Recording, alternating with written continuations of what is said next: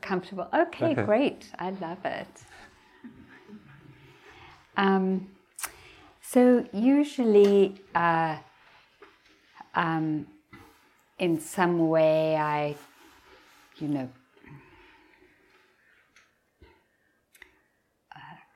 talk about the Buddha and as taking refuge in the Buddha, but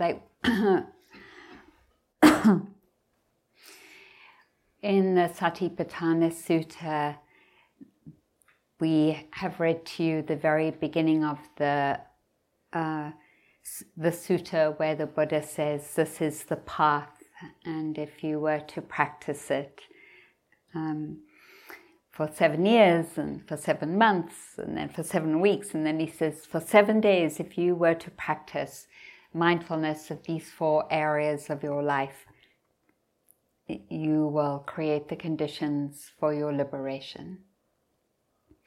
And then he says something else that I always bypassed, and then it just really struck me. And he said, putting aside all your worldly concerns and then bringing your presence, your intentions, your beautiful intentions to what your experience is. And I wanted to, I know I'm doing it a little backwards, but that's what's coming through.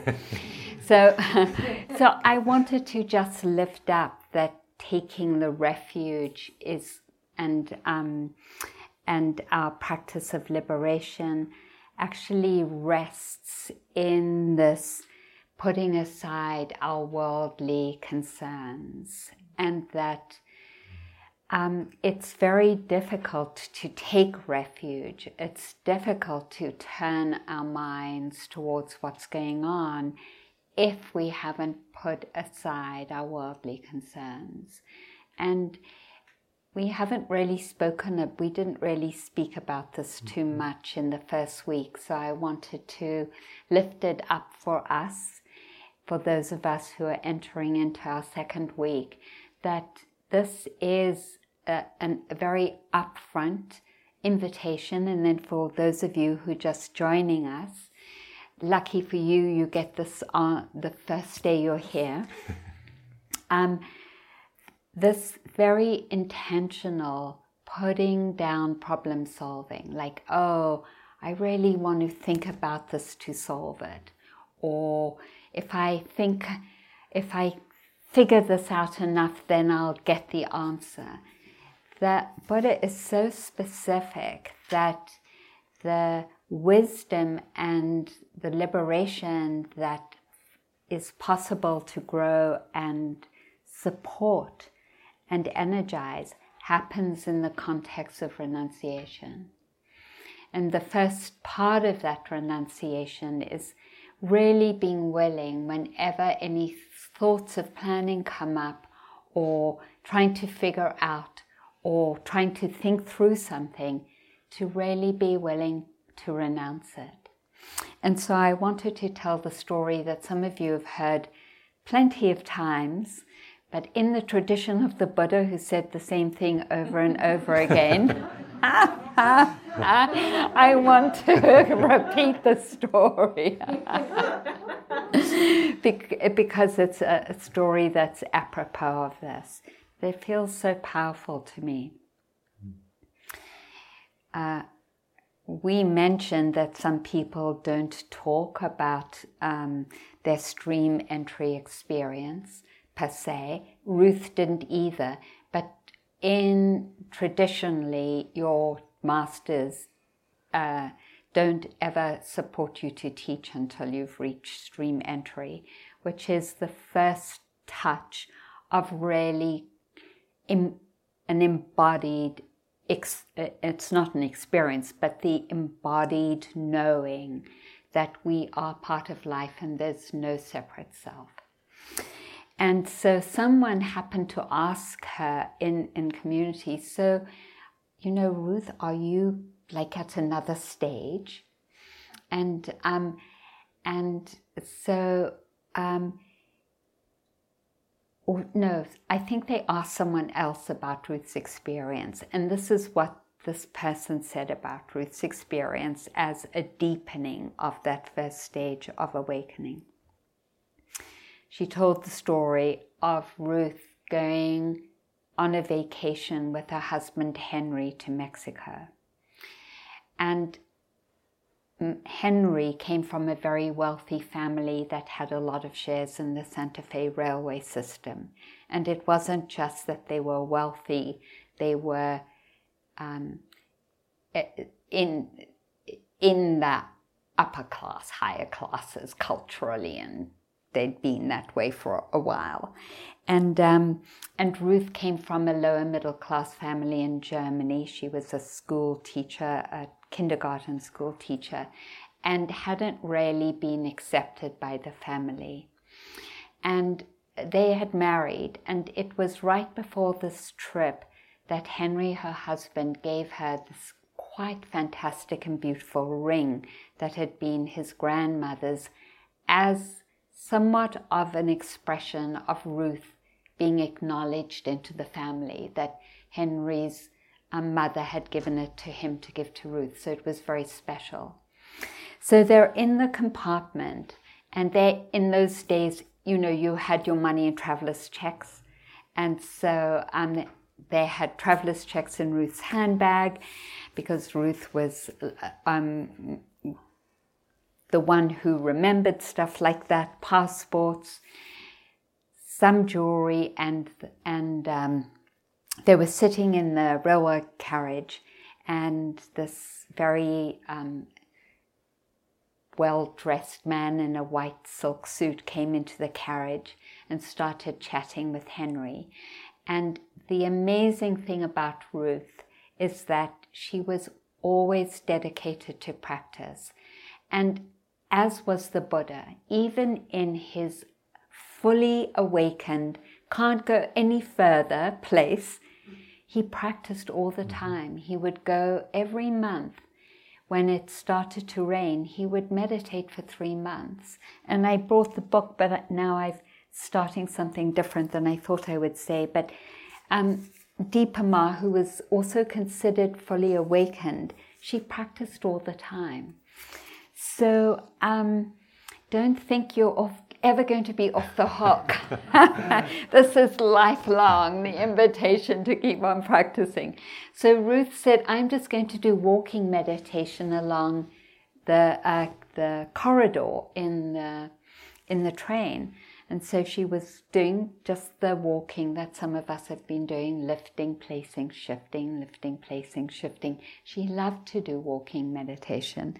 And here, after her Dharma talks, we would, in a circle, walk in a circle, and she would be lift, place, shift. And we used to do that. I don't know why we don't anymore. Anyway, so she's doing the walking meditation, and she has this sort of thought, and she's like, I better go back to the compartment. And she goes, Henry is asleep and her handbag is gone. She sees this man in the process of jumping out of the window, rolling over with her bag and running. And she says, may you go with my blessing, so you receive no bad karma from this act. And it was that moment of renunciation and generosity that opened her heart into a deeper awakening. Second stage. So how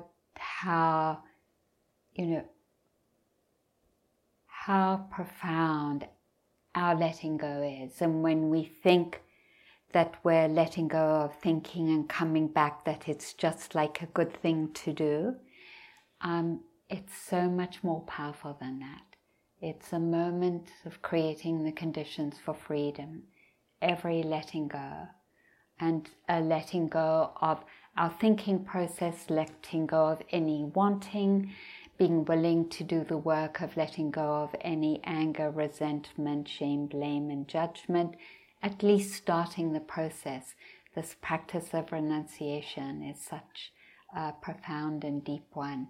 And so as we move into our second week together, and our first week for some of you, and a dipping in for some of you, I'm not only calling in wisdom, I'd like to call in for all of us the practice of renunciation.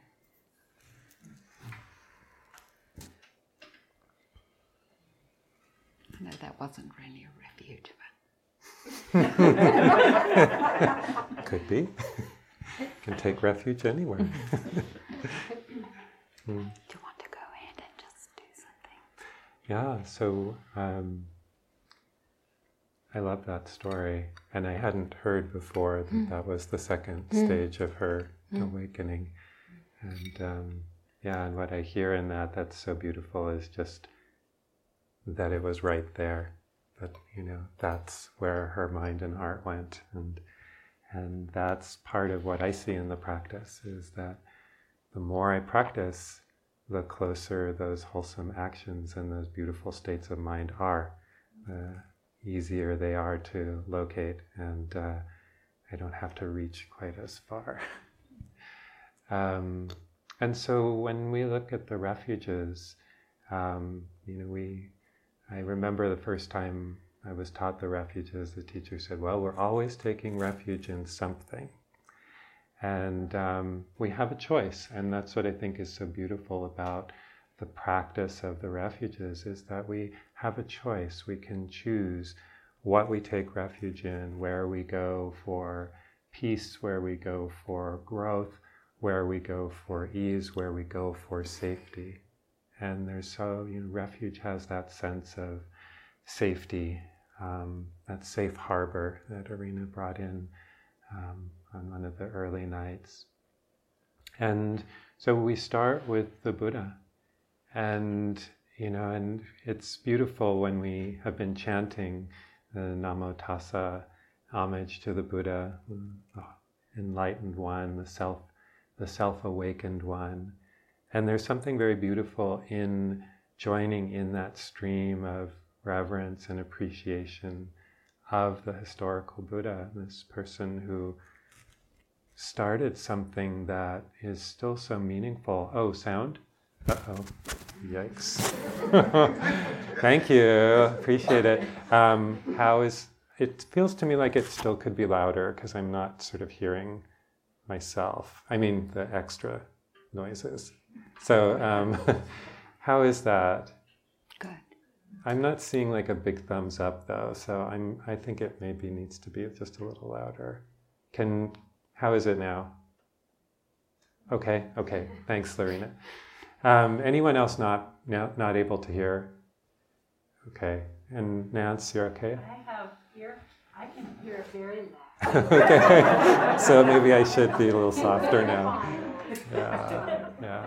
So, I was just saying, there's this beautiful reverence that we've been joining in of the historical Buddha, this person who, like us, born into a human body and experienced all the things that human beings do, and got really, really curious about it. And of course, it's said that the Buddha, now I'm getting like a something else, maybe I went asked for too loud.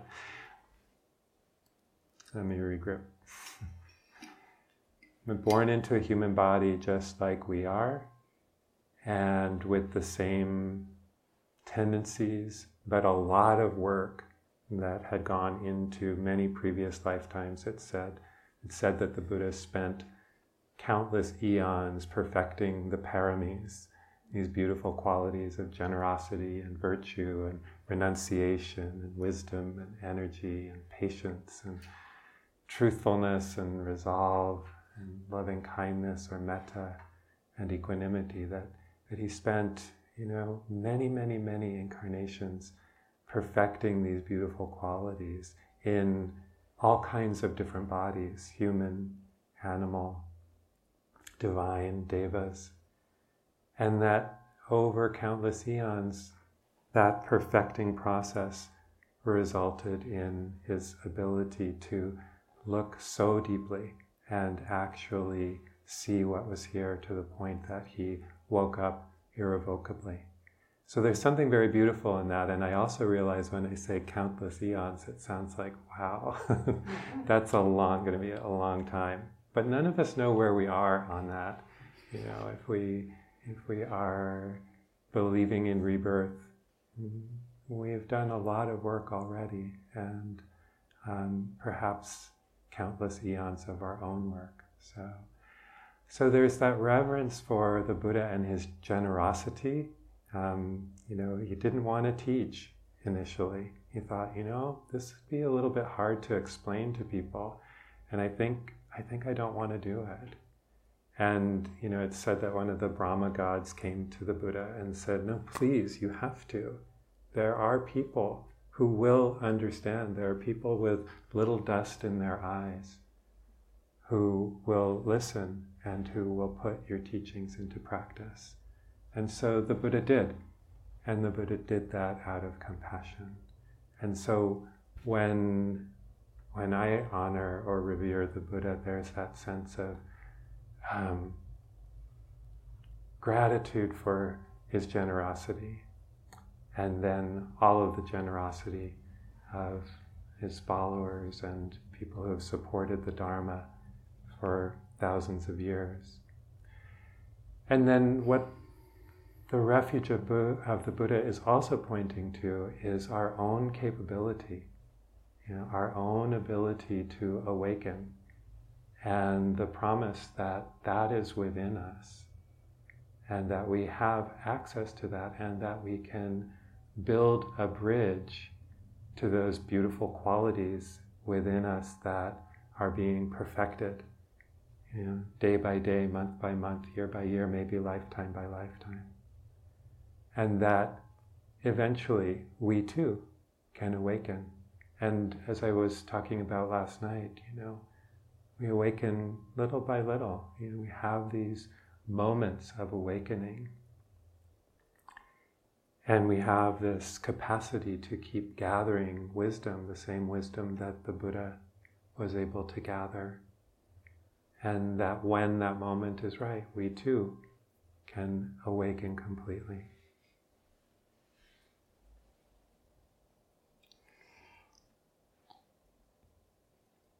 In the Mahayana tradition, the framework is that we are already awake, and that awakening is covered. And remember the story about the rabbi and the Christian monks, and the abbot came back and said, "One of us is a savior." And I love that story because it points to that we are already awake. It's both and, the developmental and this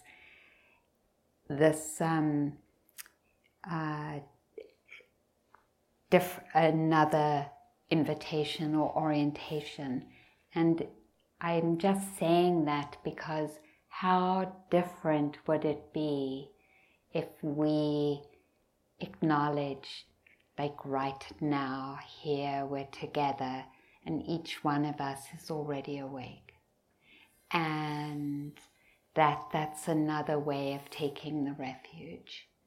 I'm already awake, you're already awake, and that it isn't that we have to find something, which actually you spoke about so beautifully last night, but that it's this renunciation and uncovering of what is already here. Both orientations are beautiful, but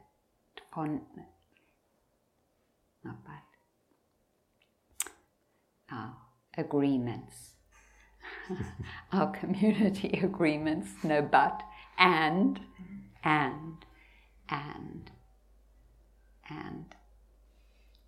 We're awake already. Our work is to uncover it through our practice of renunciation, presence and discernment.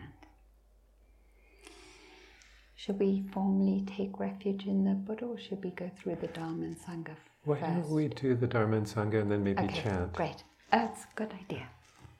Okay. Do you want me to? Do You Dharma? want to? Yeah. I can start with Dharma. Okay. Could you move your mic up a little bit? Yeah. So I can turn it down. Oh, okay. Online, they can hear the reverb. Oh, okay. All right. So, that sounds pretty good. As high as possible. Okay.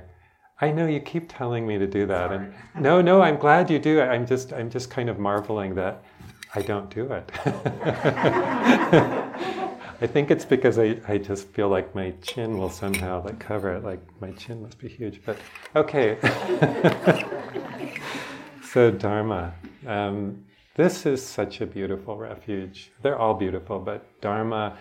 I was out on a walk today, and I saw. Well, that'll come up later. But Dharma is the teachings. Yes, the teachings that the Satipatthana Sutta, all of the suttas, all of the beautiful teachings that came from the Buddha, and all the beautiful ways that people have interpreted since then. And the Dharma is also everything that's around us.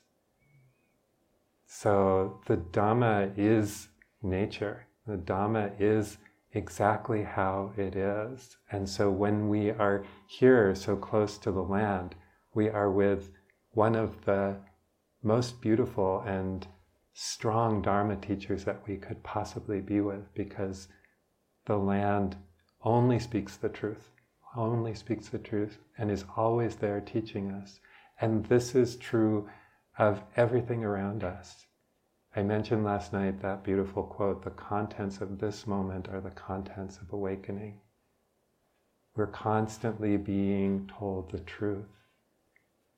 And this is what we do in our practice, is really stopping, looking, listening deeply to what's here, that mind that isn't cluttered with concern, but is able to be focused and present and really look at what's being taught to us all the time.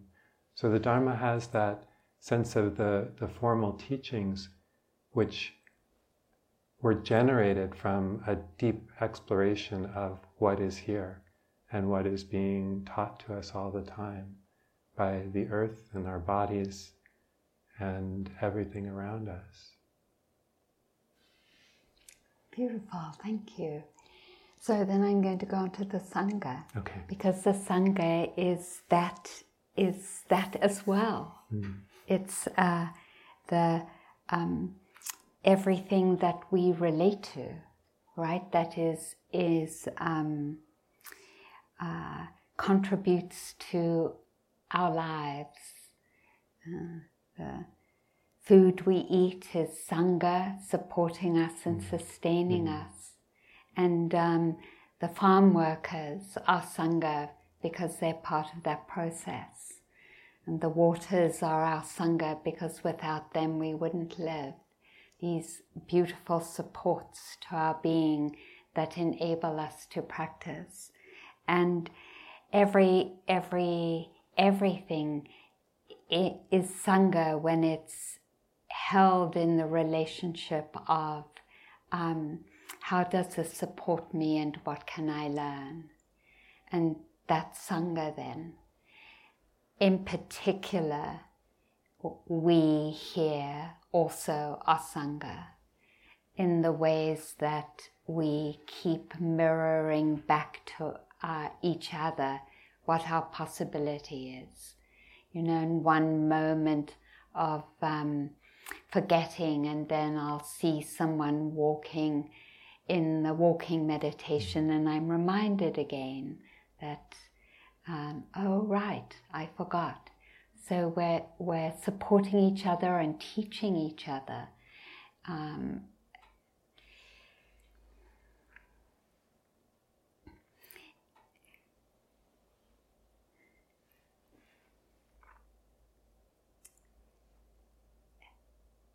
It would be impossible unless unless you're a Buddha. This is what the Buddha said. He said the distinguishing mark of a Buddha is that he awoke without a teacher and a Sangha.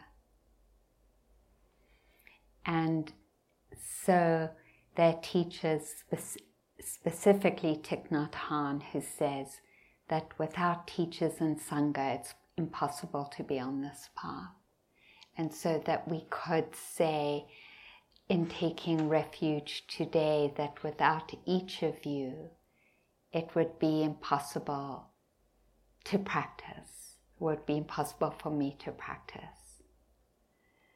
And the same for you, that each of us is part of why we can practice, and we can take refuge in that your presence and practice literally support me, and my presence and practice supports you. Mm-hmm. Okay. So then, if you like, and it feels comfortable to you and you'd like to, we could offer the refuges together and using the chant Buddham Saranam Gacchami, and before that we can chant the Namo Tassa Bhagavato Arahato. So the Namo Tassa Bhagavato means homage to the Buddha. So just taking a moment to touch in to your own intentions and your own heart.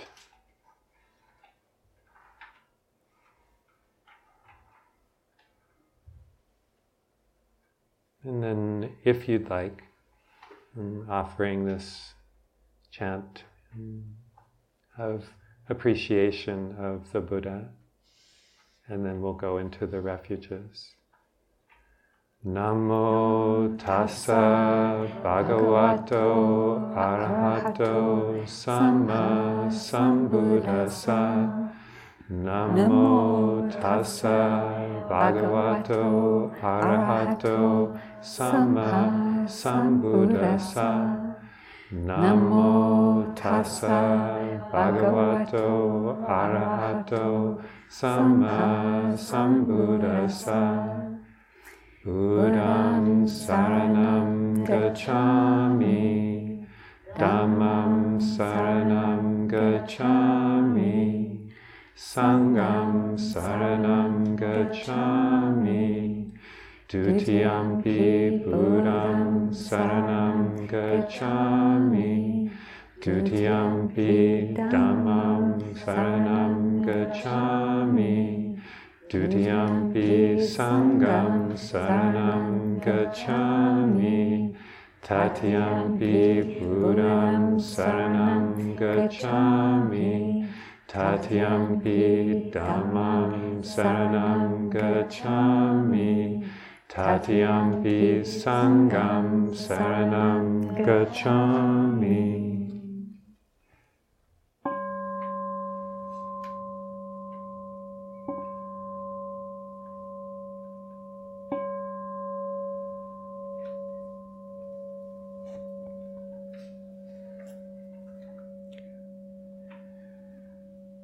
And then we come to the precepts which we introduced on the first night, took together, talked about together, and we want to look at them again. And I think what's so beautiful about the precepts is this is our foundation. This is really the starting point for practice.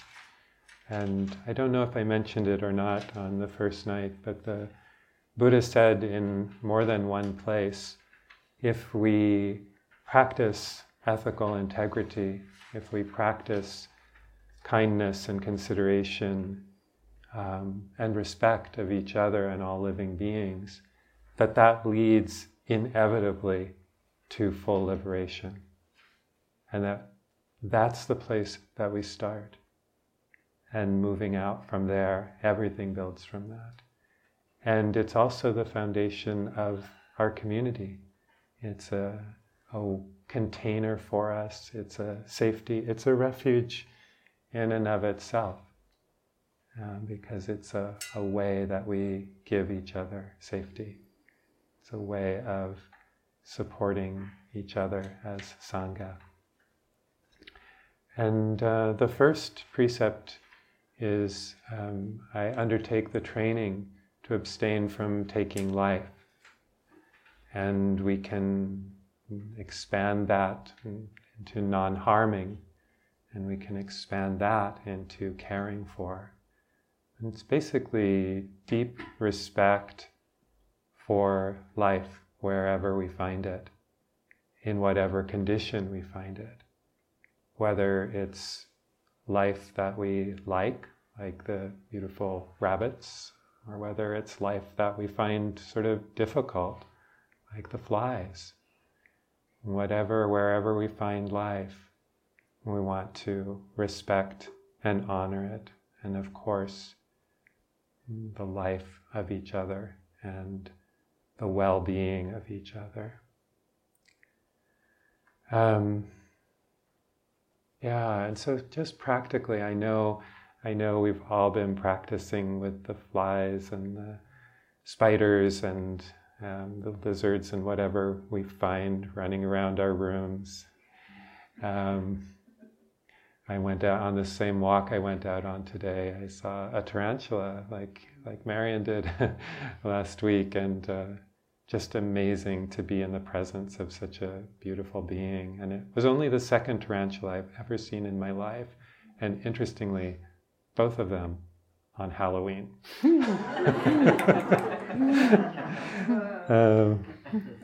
But I say that because I was out walking and I was just noticing, how when we're really thinking in that term of how do I tread lightly? How do I not cause harm? I mean, how do I literally tread lightly, and how do I figuratively tread lightly?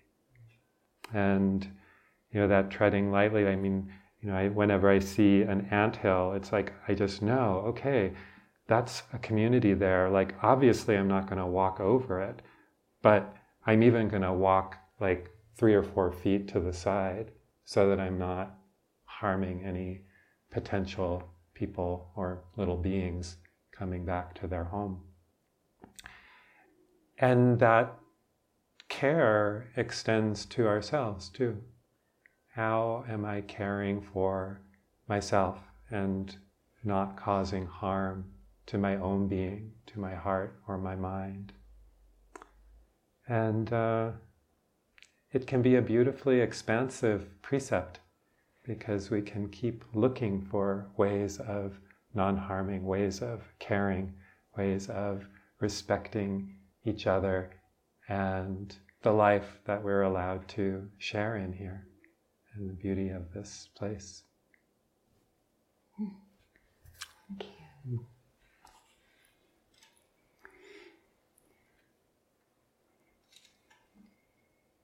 The second precept is refraining from taking what isn't freely offered.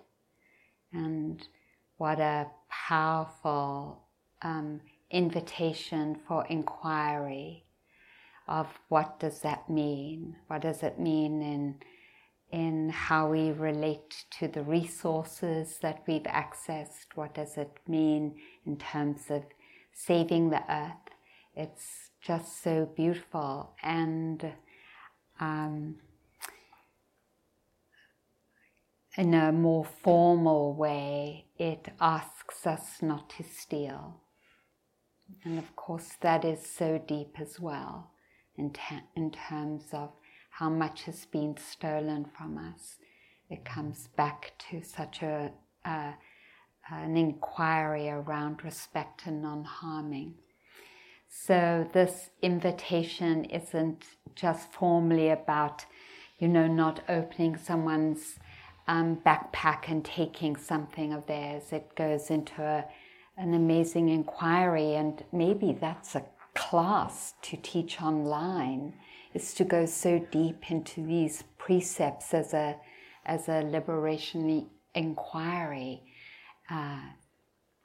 for now.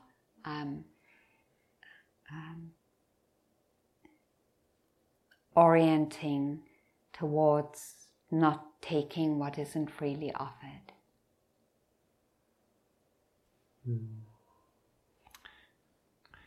And the third precept is I undertake the training of not causing harm through the expression of my sexuality. And I immediately hasten to say, this is in no way to make our sexual energies wrong or forbidden in any way. It's just to practice with them, to notice them, to allow them to be another area of inquiry, and to give each other safety. And so on a retreat like this, we're asked to be celibate. And that's not to initiate or engage in sexual contact. And, and then really stewarding our energies, we're kind of really looking within. And so kind of keeping the energies close so that we can really observe them and know them. And so, you might also look at this precept in terms of touching. And, some of us may be naturally drawn to touch other people, but offering safety around touch. And touch shouldn't be initiated without consent. And since we're on a silent retreat and we're keeping the energies close, maybe definitely giving each other safety around that, so that all of us can feel secure and safe in our bodies, and even just the energetic expression, that we're just noticing what we're putting out, how we're contacting each other, and just seeing ways that we can give each other space, not taking what isn't given in that sense as well, energetically. Anything to add to that? Thank you. And then next precept is the invitation not to harm through our speech. The first practice of that is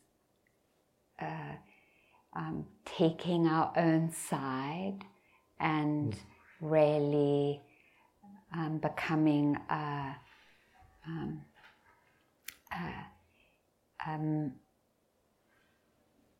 what's the word? Not like a traffic warden. I don't know why that came to my mind. But like you stop all the cars so the kids can come. Like stop all the harming thoughts, so that our hearts, which are so tender, can start to grow. So that commitment to the practice, because it's a practice, right, of non-harming. In our own speech towards ourselves, and then that commitment continues in our expression with each other of not harming in our speech. The Buddha says particularly not gossiping, not talking about people, especially when they're not present, not flattering people for the sake of something to gain, and not lying. In fact, he said that in all his eons of practice, the one precept he didn't break was the precept of not lying, of right speech, because it's impossible to deepen into the practice, he said, if you lie. So that's such a beautiful, an invitation to us to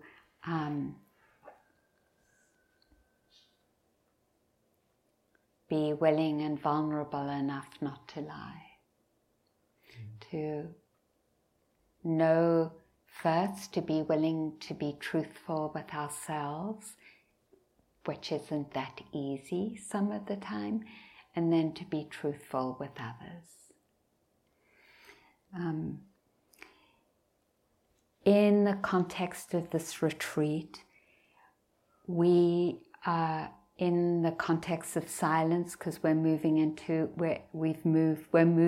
silence through the taking of the precepts. We want to also support you to refrain from reading as an act of distraction. If you feel you're going crazy, then fine to read. But otherwise, the beauty of the container of not reading and sort of limiting your journaling and note-taking is that it's like, when you walking or doing something and exercises or swimming or something, and you come almost to an end where you think, oh, this is it, I can't do it, and then you go a little bit further and you can feel the strengthening that happens. Like there's a strengthening that happens when we resist the distraction and we stay with ourselves. And that's where it is where something happens, and that's why the structure of a retreat is exactly what it is in silence, is because of the strengthening that happens by renouncing the usual distractions that we have. And that's the beauty of using this container. So that's the invitation, especially for those of us who've been here for a week already. And again, a reminder to limit notes just to the teachers, the cook and the manager. And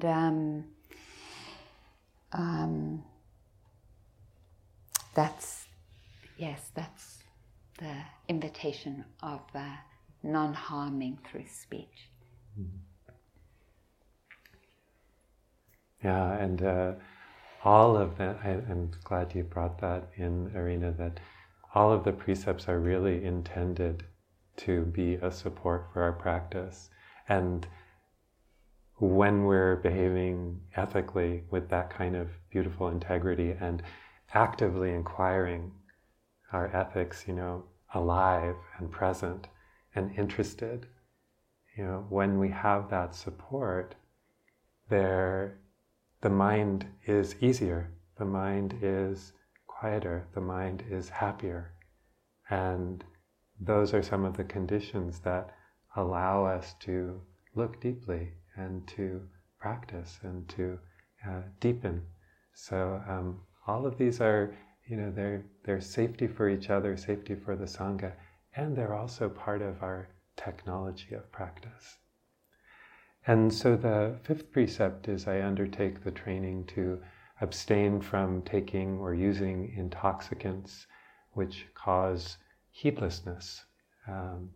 And I love that one because it's like, well, here we are practicing mindfulness. Why would we do something that does the exact opposite? So this always comes with the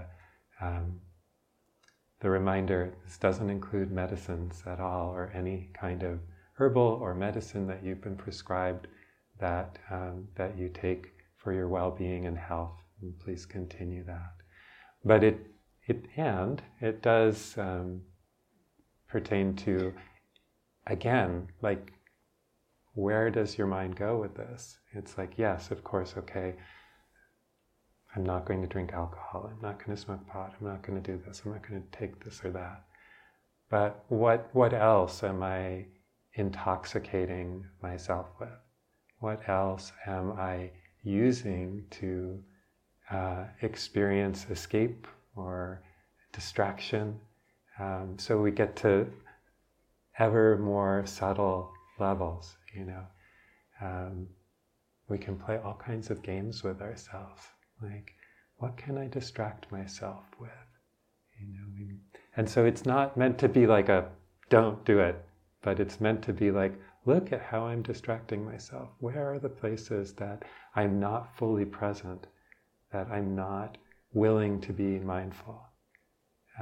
And so many of us put away our devices, and if you would like to, you're welcome to add your device to the basket in the morning, maybe, If people would like to give up their phone or other device for the second week, you'd be really welcome to do that. And and just play with it. Notice, like, what's intoxicating me? What's drawing me away? And what distractions can I let go of? Anything else on that one? Okay. It's getting me. Yeah. So, so those are the precepts. Let's say them together and ring the bell after each one, like just to make a little ritual of it. So, we undertake the training to refrain from harming life. Oh, sorry. Oh, yes. Okay. Yes. I thought you were going to do it the first time, but I will say it and then let's all say it. We undertake the training to refrain from harming life. We undertake the training to refrain from harming life. You want to do the next one? We undertake the training from... we undertake the training to abstain from taking what is not freely given. We undertake the training to abstain from taking what is not freely given.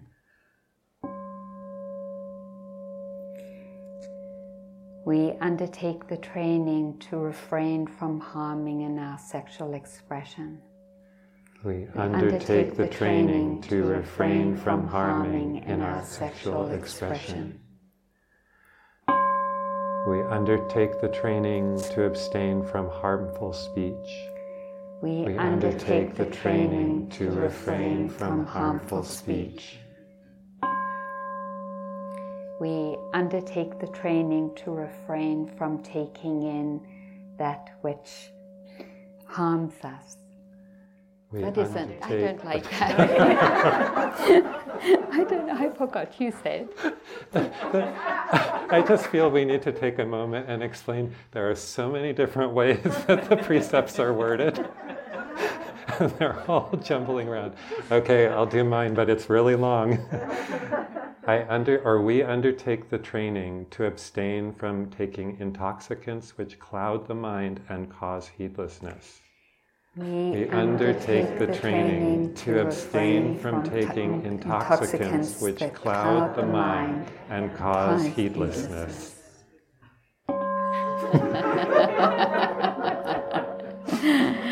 Thank you, everyone.